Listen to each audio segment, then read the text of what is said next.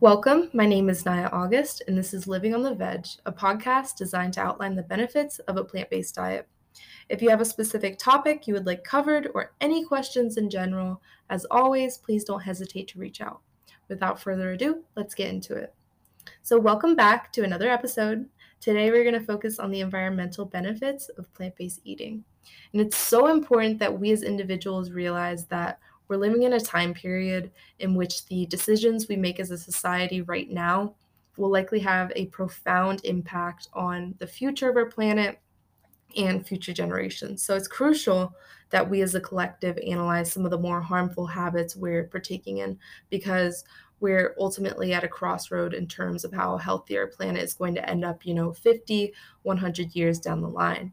And many of us, myself included, tend to live our lives from an instant gratification standpoint. So when one looks into the future and tries to implement change before it's truly necessary, it can appear kind of foreign and people will have a tendency to resent that change. But at the same time, what many people fail to recognize is that we really are reaching a point in history where it is truly necessary that we take action regarding environmental preservation because the impact of our actions are soon going to be irreversible, unfortunately. And I recently read a NASA article stating that without immediate or substantial action, the global temperature is on track to rise by 4.5 to 8 degrees Fahrenheit by 2100. And this is obviously very alarming because it leaves humans with two choices. Either we do little to nothing to solve the problem and hopefully adapt to what we've already set in motion, which is obviously very risky considering we don't have the technology to deal with that sort of drastic environmental change, or we as a collective can start taking immediate action to really slow the release of those heat trapping greenhouse gases, specifically carbon dioxide, methane, and nitrous oxide. And according to the United Nations, we have less than a decade to really get the climate change situation under control before our actions are utterly irreversible. So, if we do decide to take this second approach, which we probably should just to be on the safe side, we need to act now. Something I'm personally observing more of in people nowadays, particularly with my generation, Gen Z, is this feeling of disempowerment and learned helplessness.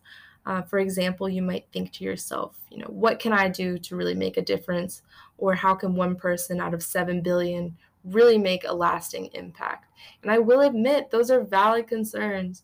And I can understand how putting effort into helping the environment and not seeing the lasting impact of those actions can really cause you to lose motivation. But that mentality really limits you because it prevents you from willingly taking action in the first place. And at the end of the day, we can't control the actions of others. We can only control our own. And chances are, if you're listening to this episode, you already have some interest or understanding of environmental conservation and likely want to alleviate some of the guilt that comes with certain actions. And even if you're not a hardcore environmental activist, I doubt you disregard the health of the environment entirely. In fact, I just applaud you for showing an interest and willingness to educate yourself on how to help because you're already making an impact by solely learning and hopefully gaining knowledge to educate others as well. So never underestimate the power of individual change. Government officials and the heads of large corporations change habits based on societal values, but even then, they're usually one step behind. So be the change that you want to see in the world. Change starts with you, and a chain reaction will naturally follow.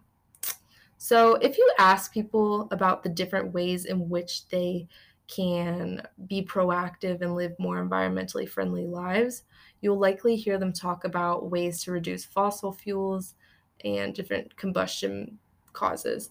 But rarely do we hear about reducing our meat consumption, about how that can drastically reduce our carbon footprint. In fact, the University of Oxford recently conducted a study on this and concluded that simply cutting animal products from one's diet could reduce one's carbon footprint by nearly 73%.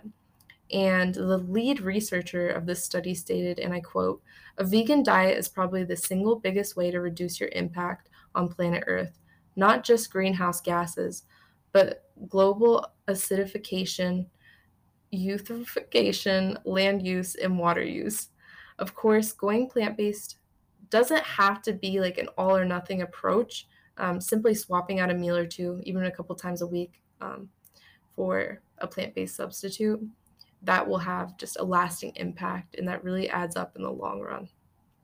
And oftentimes, when people think about how to save the environment, they'll first think about reducing carbon emissions. I remember for me personally, when I was in elementary school, teachers would usually encourage students to turn off lights, recycle, use public transportation to walk or to ride a bicycle whenever possible, and to plant trees on Earth Day and whatnot. And of course, these are all wonderful things to incorporate in your life, but I think we're glossing over a huge contributor to climate change, which, of course, you guessed it, is animal agriculture. And even if you search up a picture of climate change on Google, for example, you'll see pictures of industrial emissions being released into the atmosphere, primarily through large industrial facilities. And you'll also see images of cars on highways as fossil fuels are released into the atmosphere. And this is often the image that we associate with climate change, but those aren't even the greatest carbon emission contributors. It's animal agriculture, accounting for about 18 to 51% of all carbon emissions combined. And even if you do go with that conservative number of 18%, it still makes animal agriculture responsible for more greenhouse gases than transmission methods combined, like all transmission methods combined. And I really want you to process that statement deeply, though. That's all cars, trains, buses, ships combined. Like the culprit of this, of course, is methane, which is highly destructive to the environment. Collectively, the waste of chickens, pigs, cows, and turkeys, those are the greatest contributors of methane in the world. And carbon dioxide tends to have a more lasting effect in the atmosphere, but methane, according to the Environmental Diffuse Fund, I can't speak. Environmental Defense Fund has 80 times the warming power of carbon dioxide, and that's not even including the energy required to transport and process livestock and feed. So there's, of course, an indirect release of carbon dioxide from animal agriculture as well that isn't always mentioned.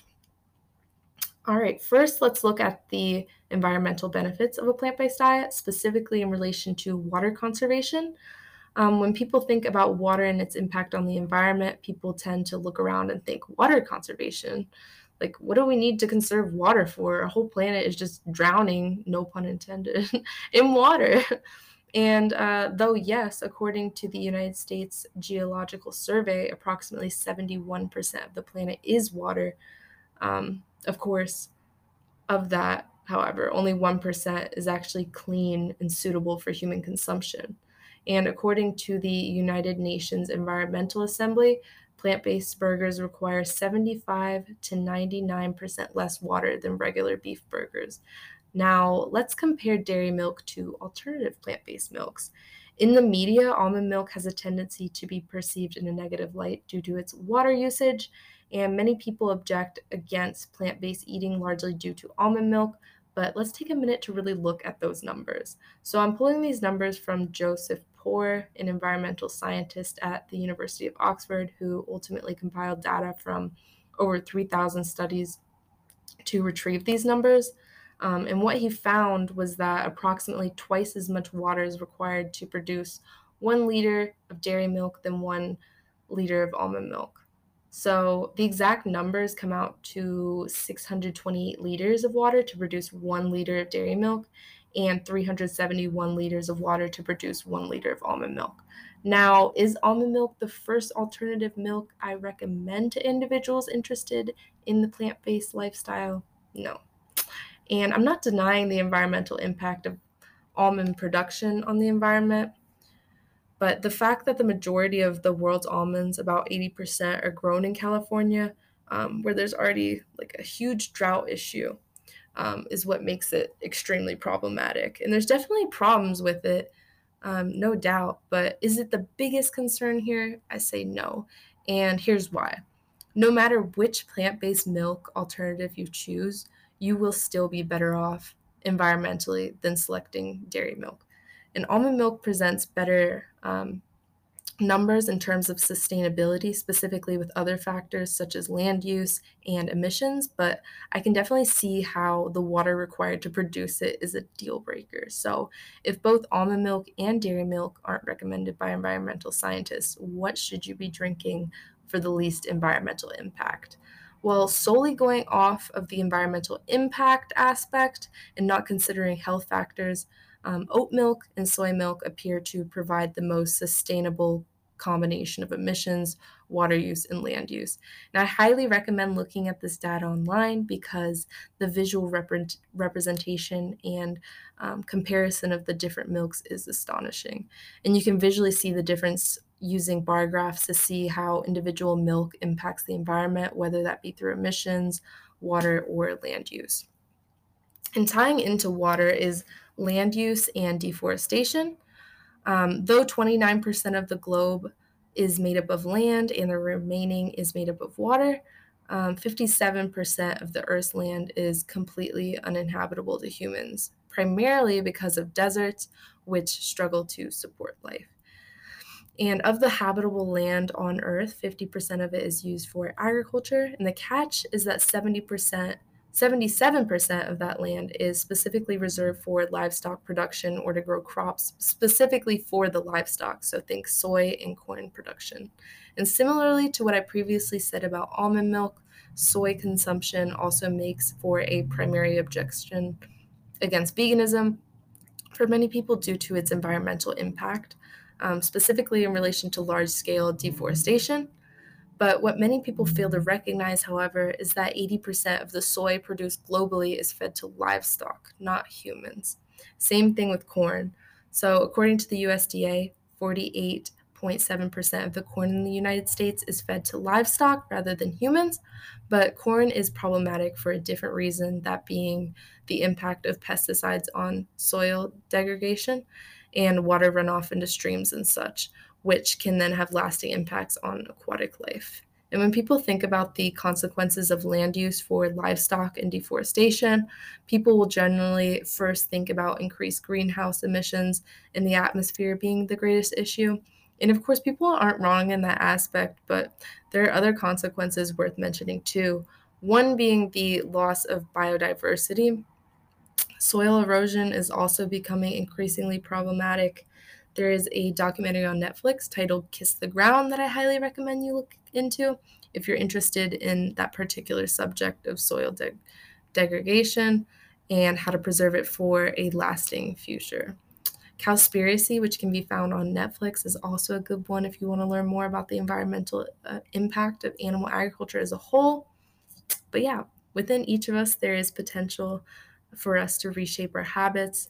And looking at the numbers, even a single person can have a drastic impact on the environment by altering simple habits in their everyday lives. All right, I am signing off. Thank you for listening.